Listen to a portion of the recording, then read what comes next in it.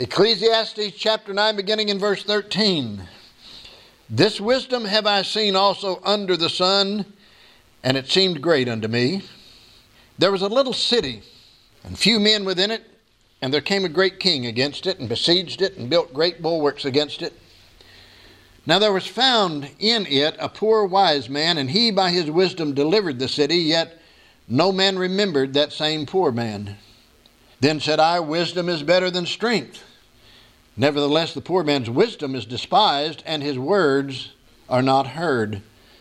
The words of wise men are heard in quiet more than the cry of him that ruleth among fools. Wisdom is better than weapons of war, but one sinner destroyeth much good. Dead flies cause the ointment of the apothecary to send forth a stinking savour. So doth a little folly him that is in reputation for wisdom and honor. Here in chapter 9, Solomon is encouraging and instructing us in the pursuit of godly wisdom. Now he tells us some things about godly wisdom. Godly wisdom trusts God even when we don't know what to do. We just take God at His word.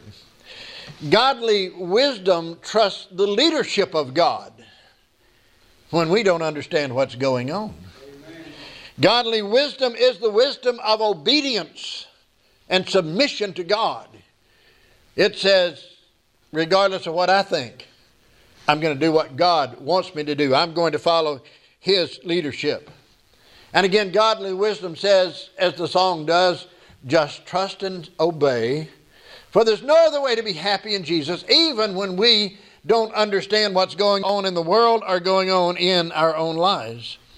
But just because godly wisdom is presented does not mean that godly wisdom will always be accepted. Amen. Remember what we studied from last week? Solomon said, it's the fastest that should win the race.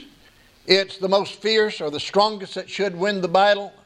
It's the wisest that should be successful, but we know that doesn't always happen because he said in verse 11 that time and chance or incidents happen to them all. The fastest may get an injury so he can't run. Something may happen to the strongest and the most fierce so that he can't fight. And wisdom may not always be accepted. And if we will understand that, I think that's something that we need to get today as God's people. If we will understand that, it can bring us comfort. Sometimes when we try to share our godly wisdom, and what is the greatest wisdom, by the way, that we have as God's people? It is the gospel of Jesus Christ. When we try to share our godly wisdom, it may not be followed, but it's not necessarily our fault. And so Solomon says in verse 13, hey, I understood this, and this was big to me. This was important to me. This thing about godly wisdom not always being accepted is something that every preacher has to learn. And I'll tell you what will happen if preachers don't learn it. We will get discouraged and we will get depressed. We will be down. I was so naive, since you mentioned it 45 years ago. I was so naive when I started preaching. Here's how naive I was. I thought all I have to do is just get up and preach the Word of God and people will respond to it. Guess what? That doesn't always happen. You can get up and you can preach your heart out many times knowing that there are people that need to make response to the Word of God and they don't do it. And if you don't understand that one fact that wisdom is not always accepted, it will drive you bananas, I guess is the word we'd use. If you've ever tried to share the gospel with someone, if you've ever tried to witness to someone, you understand that wisdom is not always accepted. Wisdom is not always heard. And so that will bring, or should bring, some comfort to us as God's people, that when we go out and we try to even invite people to church or tell somebody about the Lord Jesus Christ, we may not be accepted and our wisdom may not be followed. Think of what God said to Isaiah. Isaiah chapter 6. And I'm just going to share verses 8 through 12 with you for a moment. Now remember, that's that great verse where Isaiah had this heavenly vision. And he said, woe is me, I've seen the Lord, and all of these things. And God says, who will I send and who will go? And Isaiah said, send me. And here's what God said to him.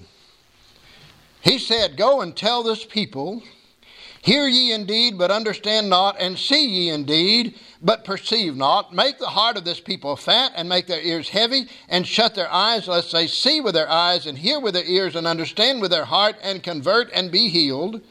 And then in verse 11, he says, Lord, how long? And God answered him, until the cities be wasted without inhabitant, and the houses without man, and the land be utterly desolate, and the Lord have removed men far away, and there be a great forsaking in the midst of the land. You know, God, Isaiah said, Lord, how long do I have to preach to these people? How long do I have to share this message? God said, now listen, preach to them. They're not going to listen to you. They're not going to hear. They're not going to understand, but you preach to them. And Isaiah says, how long? And God basically says, until I tell you it's enough. Just keep preaching the Word of God. Jeremiah chapter 6, verse 10. Here's what that verse says. To whom shall I speak and give warning, that they may hear? Behold, their ears uncircumcised, that they cannot hearken. Behold, the word of the Lord is unto them a reproach, and have no delight in it. Jeremiah says, I preach to people, and they won't listen. They won't hear the Word of God. And in fact, he became so discouraged. If you look at chapter 20 and verses 8 and 9, he said, here's what happened. He said, I just decided I'll quit. I'm not going to speak in God's name ever again. I'm not going to preach His Word ever again. No more. I'm done with it. They said, but His Word was like a fire burning in my bones. And he said, I couldn't shut up. I couldn't be quiet. I had to preach the Word of God. And by the way, if God's ever called a man to preach, he's got to preach the Word of God. He won't be happy doing anything else but preaching the Word of God. Then Ezekiel. I like Ezekiel. If you remember Ezekiel, as somebody said of him one time, he was sort of a showman preacher. You know, he used a lot of what we'd call visual effects in his preaching. And so in Ezekiel chapter 3, beginning in verse 4, he said unto me, Son of man, go, get thee unto the house of Israel, and speak with my words unto them. For thou art not sent to a people of a strange speech and of a hard language, but to the house of Israel, not to many people of a strange speech or in a hard language, but whose words thou canst not understand. Surely had I sent thee to them, they would have hearkened unto thee. But the house of Israel will not hearken unto thee, for they will not hearken unto me. For all the house of Israel are impudent and hard-hearted. God said, go and preach, but they're not going to listen. Your wisdom is not going to be heard. And then in verses 30 through 33, what basically he says is this, that people are coming to listen to you, but they're not coming to hear you, Ezekiel. They're coming to see a show. They're coming to see what you'll do next as you try to deliver this message from God. They just want a good performance. Now, make a note of this. Rejection does not mean that we are wrong or that what we are sharing is bad, folks, when we share Jesus or when we share godly wisdom. Rejection of godly wisdom is a reflection on the person that's hearing it. It says something about them. It doesn't say anything about us or about the wisdom we try to share. Godly wisdom is good. Don't be surprised if godly wisdom is ignored. And in these verses, we're going to see three ways that godly wisdom is ignored. And the first one is this: godly wisdom is oftentimes not honored. Oftentimes it's not honored. And don't be surprised when that happens. So Solomon shares this story. There was this little city. Didn't have many men. Didn't have a great defense. It was just a small town. Probably had walls around it like many of the cities did, but that's about all it had. And there's no reason to suppose that he's making up a story. For all we can tell, this is a true story. It may or may not be recorded in the Bible, but Solomon's telling this story about this city. And a great king came against this city, and he besieged it. The bulwarks are siege towers that the king built. You know, in that day, the best way to take a city, you didn't necessarily have to go battle it. Just put up a siege around it. Don't let anybody in. Don't let anybody out. Pretty soon they're going to run out of water and they're going to run out of food. And they'll either starve to death, die of thirst, or they'll come out and surrender. So, hey, that's all you have to do. But in this city there was a poor man, but he was a wise man. And we are not told what he did. We're not told how he affected it. But somehow this poor wise man, whether it was some kind of peace treaty, some kind of a deal, some kind of a defense that he set up against this king, we don't know what it was. But in some way, this poor wise man saved that city. Now, that left little doubt as to this man's wisdom, didn't it? If this man knew enough to save the city from this great king, he was a pretty wise man. And his wisdom should have been honored, and his wisdom should have been sought out at future times. But what does he say in verse 15? He says, yet no man remembered that same poor man. Here was a man of wisdom. Here was a man that had saved the city. He should have been honored. His wisdom should have been sought out, but he received no recognition. He received no honor. He received no future opportunities. In fact, the scripture says they never listened to him again. He saved the city. Well, that's good. We're not going to listen to you anymore, but that word remember talks about mention. They didn't even mention his name. I can imagine they didn't, when they were telling the tale later on, say, well, you remember back there when we were besieged, and you remember old so-and-so that through his wisdom. They didn't even do that. They did not remember the man. He was not important by their standards, and so he was ultimately disregarded. You know what that tells us? And we see it. Our world puts more stock in the opinions of celebrities, puts more stock in the opinions of sports stars. Listen, if you can throw a football, shoot a basketball, hit a baseball, you got something you can tell me that I want to hear. But now if you're a Baptist preacher, I don't care about hearing that. Our world puts more stock in the superstars and in the celebrities than it does in the Word of God. Not because they're wiser. You know why? Because they're more successful in the world's eyes. And how does the world view success? Well, the world views success by popularity. And so they would rather have this so-called success over true wisdom. Now, in verse 16, Solomon says this. He says, wisdom is strength. You want to be strong, and I'm glad we have young people here. You want to be strong and get some wisdom. But why was this poor man's wisdom despised? The only thing that we can assume from the Word of God as we read and we study the Word of God is, first of all, he was despised and he was not listened to because he was poor. That's it. Because he lived in an area where wisdom was not as important as riches. That describes, see how contemporary this book of Ecclesiastes is? This is the attitude that we face today. We know that true wisdom, as I said a moment ago, is the gospel of Jesus Christ. True soul-saving wisdom. But if we had lived in that city where that poor man lived, we would not have been hurt either. Amen. Because we are not rich and successful and of celebrity status. You see, today people don't evaluate the message. They evaluate the status of the person giving the message. I had something happen to me several years ago, and I'll be honest with you, it upset me. It made me a little bit angry at a woman.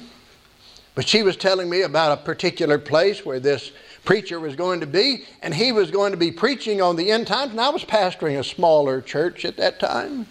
This man was going to be at this particular church. He's going to be preaching on the end times, and she said, oh, I know he probably knows what he's talking about because he pastors a big church. By the way, that was a preacher's wife that said that to me. And this preacher didn't exactly get happy about that.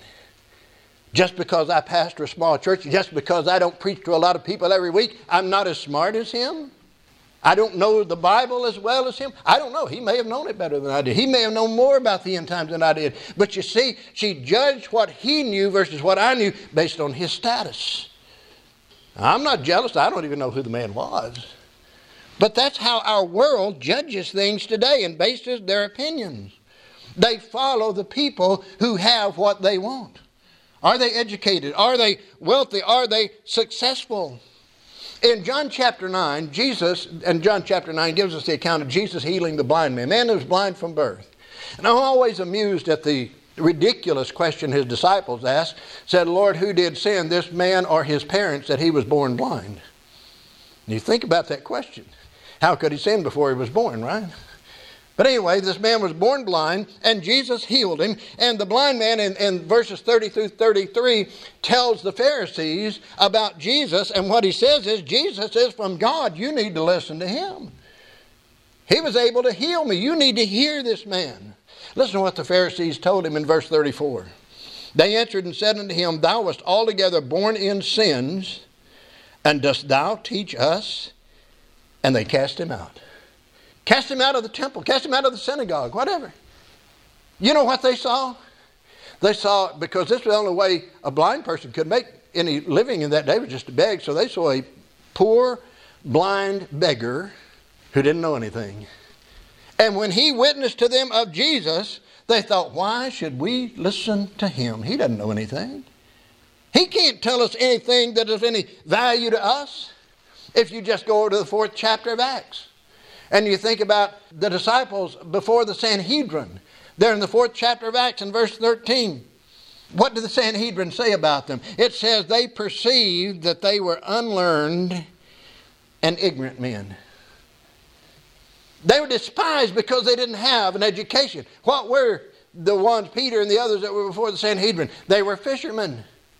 And that's all they saw. And they said, they can't know anything. We won't listen to them. By the way, it did note that they had to take notice that they had been with Jesus, and they had obviously learned from Jesus. John chapter 7, verses 14 and 15. They said the same thing about Jesus. Listen to what they said. And the Jews marveled, saying, How knoweth this man letters, having never learned? Jesus, how can you know anything? You hadn't been to our schools.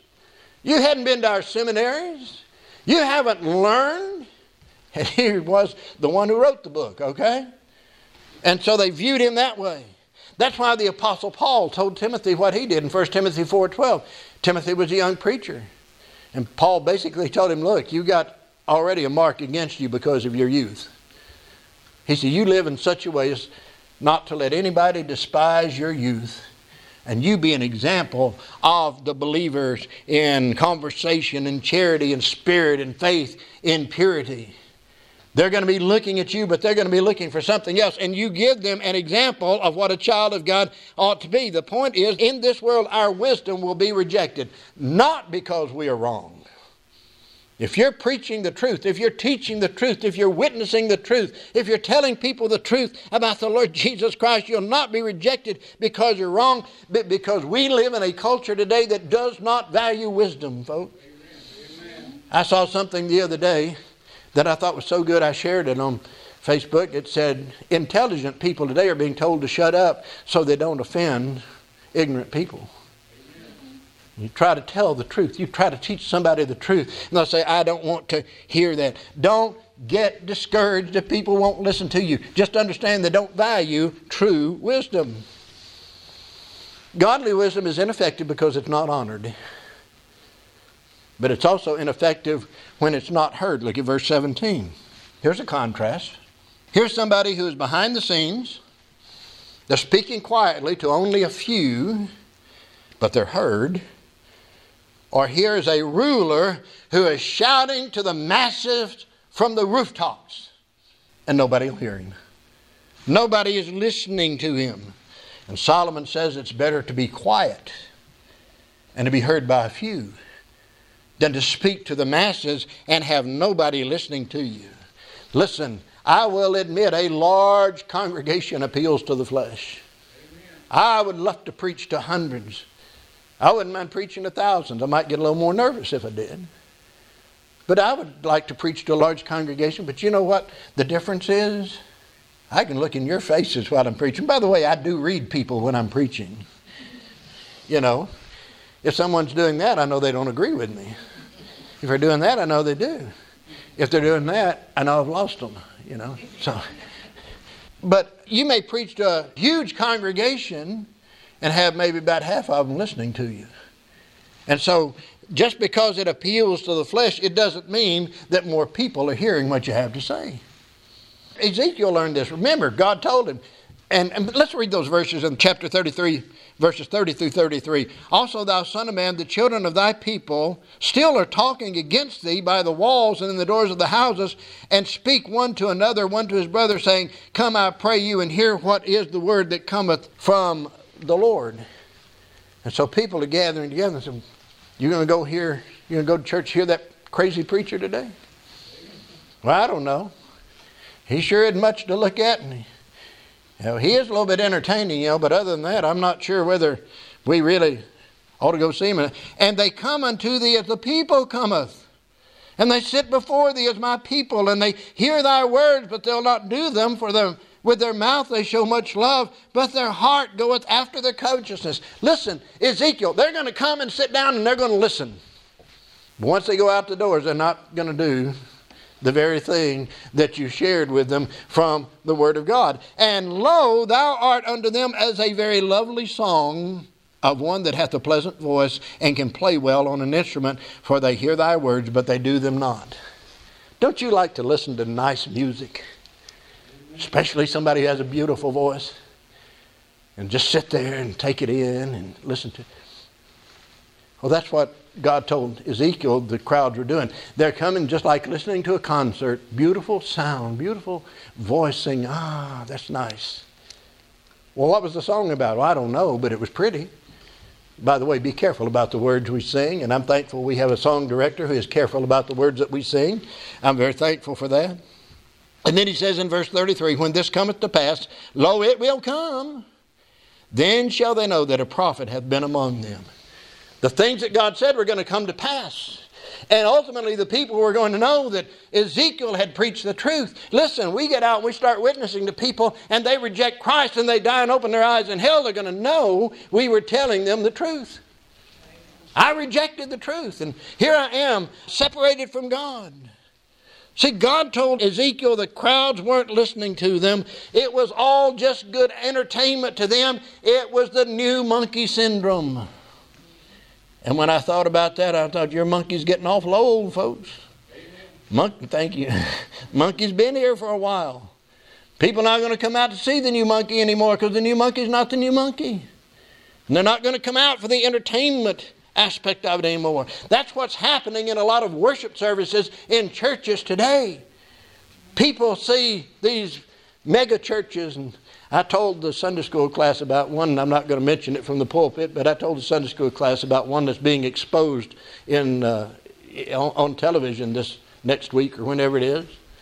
But they say, let's go to church. It's good entertainment. It's like going to a G-rated movie. We don't have to worry about what the kids hear. We don't have to worry about what is said. And by the way, admission's a lot cheaper than going to the movies. And that's about all that church is to some people today. You can take the wife and the kids and just don't worry. That's what God told Ezekiel was going on with him. That's what Jesus was talking about in Matthew chapter 7 when he said, don't give that which is holy to dogs and don't cast your pearls before swine.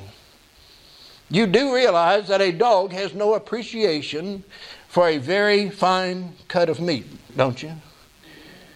I mean, if you don't, just go grill you up or cook you up a T-bone steak and throw it to your dog when it's done. And watch him gobble that thing down in just a few minutes, right? Because he'll go after it. He doesn't sit around and say, boy, this is really good stuff. This is really prepared well. This really tastes good. And I really enjoy eating this and I'm just going to take my time. No, a dog will just gobble it down. He doesn't appreciate a good piece of meat. And a pig, take grandma's pearls and put them on a pig. What's that pig going to do? By the way, you can take a pig, clean it up, wash it up, put a bow around its neck and grandma's pearls on its neck and let go of it. Where's it going? Right back to the mud. Right back to the sty. A pig has absolutely no appreciation for that which is expensive. It wouldn't know what to do with a pearl necklace. And the picture is trying to share the Word of God with some people who don't appreciate it. You know, I've been in places where I would go visit with someone and the person I was going with kept wanting to go back over and over and over and over. And it was obvious these people were not going to come to church. They enjoyed us coming to visit. But they were not going to come to church. They were just decided that. Well, you can't throw pearls before swine, and you can't give that which is holy to dogs. Remember what Jesus told the 70 when he sent them out in Matthew chapter 10? He said, go out, preach the word, deliver the message. Don't assume everyone's going to love it. This might be the proper place to ask for prayer for my podcast site. It really needs it. Don't have many folks that go on and listen to it. In fact, just lost a subscriber this last week, I guess, because they didn't show up. There's one that's been from the state of Virginia, been showing up every week. And all of a sudden, I guess I said something in one message that offended them, and they didn't want to listen to it anymore. I don't know. But people don't want to hear the truth. People don't want to listen to the truth. And Jesus said, go preach. Don't assume everyone's going to appreciate what you're saying. That's not saying anything bad about the message. That's just saying some people won't listen. People will come to church sometimes and not listen. Listen, Jesus was wisdom incarnate. If ever wisdom has walked on this earth, it walked in Jesus Christ. And yet His wisdom and His message, not me sharing His message, not you sharing His message, but His wisdom and His message are rejected by many. He told the multitudes at one point, He said, you're not following me because you believe I am the Son of God. He said, you just want another free filet of fish sandwich. That's what you want. Right? Some people just won't hear. 1 Corinthians chapter 2, and we're going to turn over there because I love these verses. 1 Corinthians chapter 2. And the first 5 verses of that chapter, the Apostle Paul is talking about his appearance at Corinth and how he came to them. And I love this description. He says, and I, brethren, when I came to you, came not with excellency of speech or of wisdom, declaring unto you the testimony of God. Listen to this. For I determined not to know anything among you save Jesus Christ and Him crucified. Paul said, that's my message. He wasn't concerned about eloquence. He wasn't concerned about charisma. He wasn't concerned about charm. And I was with you in weakness and in fear and in much trembling. We ought to tremble when we handle the Word of God. Whether we're teaching it in a class or whether we're preaching it from the pulpit, it ought to cause us to tremble because we're handling the Word of God, dealing with men's souls and women's souls and boys' souls and girls' souls that are going to live into eternity in heaven or hell. I was with you in fear and in much trembling, and my speech and my preaching was not with enticing words of man's wisdom, but in demonstration of the Spirit and of power, that your faith should not stand in the wisdom of men, but in the power of God. And folks, that's what I want. I want to preach in Holy Spirit power every time I stand up here. Amen. I can't put on a good enough show to keep you entertained, okay? We have to preach in Holy Spirit power. That's all that mattered to the Apostle Paul. And you know what? Some wouldn't hear that either. Godly wisdom is of great value when it's honored. Godly wisdom is of great value when it's heard. But sometimes godly wisdom is not heeded either. You look at verse 18 and then look over to chapter 10, verse 1. He says this, wisdom is better than weapons of war, but one sinner destroyeth much good. Dead flies cause the ointment of the apothecary to send forth a stinking savour, so doth a little folly him that is in reputation for wisdom and honour. Sometimes people don't care and won't give you a chance because you're not educated, because you're not rich, because you're not a celebrity, because you're not important, or because you're poor. Sometimes you'll share your wisdom and people just won't hear it. Anybody that's raised a teenager knows that. I thought I'd get an amen with that one. And then there are some who will hear, but they won't follow what they hear. They like to, preacher, I like to listen to a good sermon. Ever heard anybody say that? Preacher, I enjoy a good sermon. Well, you're doing what it said, you know. That's the issue.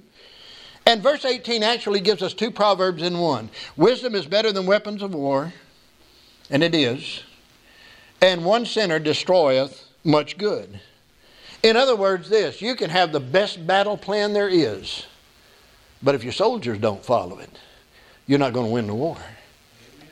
Put it in sports vernacular, you can have the best game plan for a football game that you ever had. But all it takes is 1 or 2 players not following the game plan to destroy. Years ago, I loved baseball. I grew up playing baseball. I always thought I was too little to play football, too short to play basketball, so I loved baseball.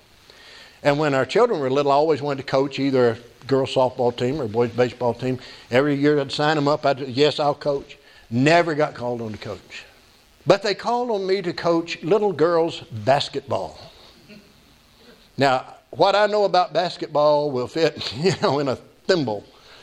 And I would take these little girls out to the gym and we'd have practice, and I'd know what team we were playing, and I'd say, okay, you do this, and you do this, and you do this. Just drill them on it. Game day comes, and they're like, you just turn loose a bunch of cats, just everywhere, running all over the place, not following the game plan. See, you can have the best plan, but if people don't listen to the plan and don't put the plan into practice, it's not going to be any good. Joshua chapter 7. Remember when Israel lost at Ai? Little old military outpost outside of Bethel. They had defeated Jericho, the walled city of Jericho. And God had put a ban on Jericho. God had said, don't take anything. If it'll burn, burn it. If it's alive, kill it. And the rest of it you bring to me. You don't take anything for yourself. And there was one person. One man by the name of Achan. You remember him. And what did he take? This is the most ridiculous thing. How it's been for a long time in my mind. He took a Babylonian garment. Where are you going to wear that? And nobody knows that you took it. And he took some gold and he took a wedge of silver and he hid them in his tent. And they go up against Ai and they're defeated. And Joshua's on his face before God. And first of all, he's falsely accusing God. You brought us out here just to destroy us. We should have stayed on the other side of Jordan. And God says to him, I love this, God says to him, get up. I don't think he said it quite that way, but that's the way I like to say it. Because I've been there like Joshua. And God said, get up. The problem is that there's sin in the camp. The problem is that somebody didn't follow the message. You had a good plan, Joshua. But Achan's sin caused God's anger to burn against Israel. And they lost that battle of Ai. And 36 men who didn't sin like Achan did lost their lives. How many disobedient church members are needed to stop God's blessings? One. That's all it takes. Just one. And God may say, okay, I'm not going to bless you anymore. Over in the 2nd chapter of the book of Revelation, verses 14 and 15, the church at Pergamos had some in the church who had the wrong doctrine. They taught it, they practiced it, they lived it. And the Lord said to that church, repent or else. He didn't say it directly to those people who had the wrong doctrine. He said it to the church. Repent or else. Well, what is the else? He said this, I will come unto thee, talking about the church, quickly and will fight against them. You know what God's saying? He's saying, you get it straightened out, church. I'll bring the battle right to you. I'll battle them through you. I'll fight them through you. We have a responsibility as one of the Lord's churches to keep ourselves pure before God. 1 Corinthians chapter 5, the Apostle Paul told the church at Corinth, your glorying is not good. They were puffed up. They had somebody in the church who was committing sin publicly, and they were so proud of themselves. Look how loving we are. We're not doing anything about it. And God used Paul to tell them, that's not good. And he said, a little leaven leaveneth the whole lump, and the whole body is going to be affected if something's not done. So we get to Ecclesiastes 10 verse 1. Here's the result of the proverb that one sinner destroyeth much good. Simply put, it is a power of things to defile. One fly in the ointment of the apothecary would do what? Would pollute it and would cause it to send forth a stinking savor. Now, how would you like to get some real expensive oil and there's a dead fly in it and it stinks? It doesn't smell like it's supposed to smell because there's a dead fly in it. I looked for this picture. I couldn't find it. I took a picture of it. I was going to include it in the PowerPoint this morning. Years ago, I went to a particular fast food restaurant. I will not name it. I won't say where it was. I had my lunch. I love to eat ice after I get through drinking my Dr. Pepper or tea or whatever it is.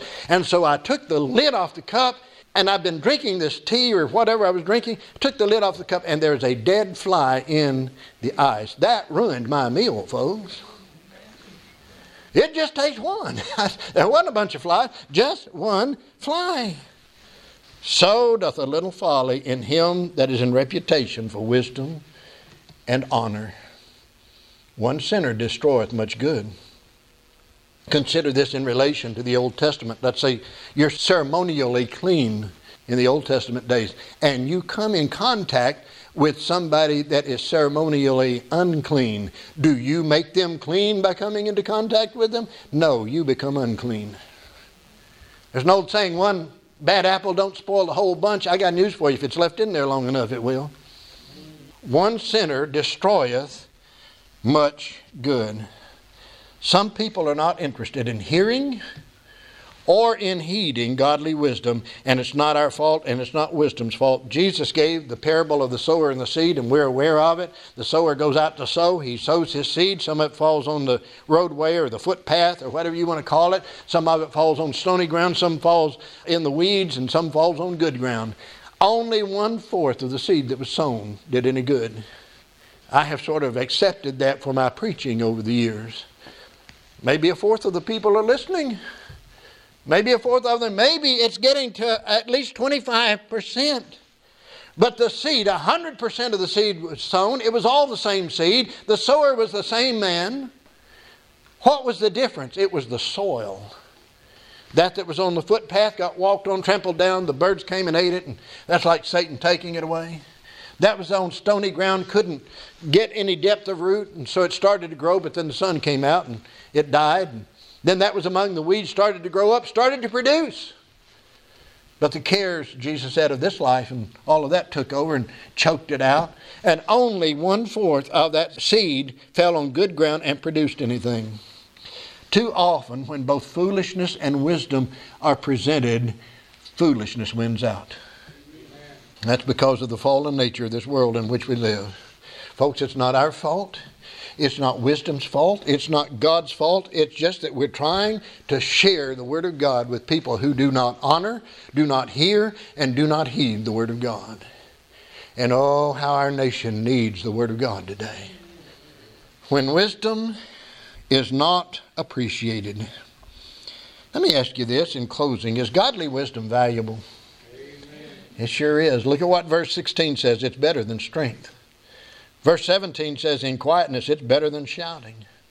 Verse 18 says, it's better than weapons of war. Godly wisdom is valuable. And again, the gospel is the message of wisdom, and people reject it because men love foolishness more than they love wisdom. They love their sin more than they love this wisdom, this godly wisdom. Sometimes they reject us because we aren't suitable messengers. And by that I mean in their sight. We are not the most educated in the world sometimes. I have a good education, and I think most everybody here does. But by the world standard, it's not good enough. I don't have a degree from Harvard or Yale or somewhere like that. Not sure I'd want one, but I don't have one for somewhere like that. I didn't attend the most popular seminary in the world when I went to seminary. And so people are going to judge your wisdom by that. They see no honor in our message because we're clay pots, and they don't listen to clay pots. But Jesus said we're clay pots. God's Word says we are. And some just aren't interested in hearing godly wisdom, like dogs with steaks and pigs with pearls. They just don't know what to do with it when they hear it, and so they won't hear it. But take comfort, child of God. Take comfort, Sunday school teacher. Take comfort, preacher, okay? And here's why. The seed's good. It's not wrong to sow the seed. Just keep on sowing the seed. I'm going to close with this verse, and it's over in chapter 11 and verse 1. Cast thy bread upon the waters, for thou shalt find it after many days. Don't be the one who fails to honor, who fails to hear, who fails to heed God's wisdom. It didn't work for Adam. It didn't work for Achan. And folks, it won't work for me or for you or for anybody who refuses to hear the wisdom of God. Oh, we have such wisdom to share with the world. Are you being arrogant, preacher? No, I'm not being arrogant. I know what the Word of God says. And it is the wisdom, and Jesus is the wisdom and the power of God unto salvation. And we have that. We have that in our hands. We have that in our hearts. And we have the opportunity to share it. And I think what keeps us from sharing it, and I'm speaking from experience, okay? Not some ideology here. This is experience. What keeps us from sharing it many times is the fear of rejection. But what if I say to someone this and this and this, and they say, I don't want to be your friend anymore, I don't want to hear it, whatever. They might say, what am I going to do? What does godly wisdom do? It trusts God, even when we don't know and even when we don't understand.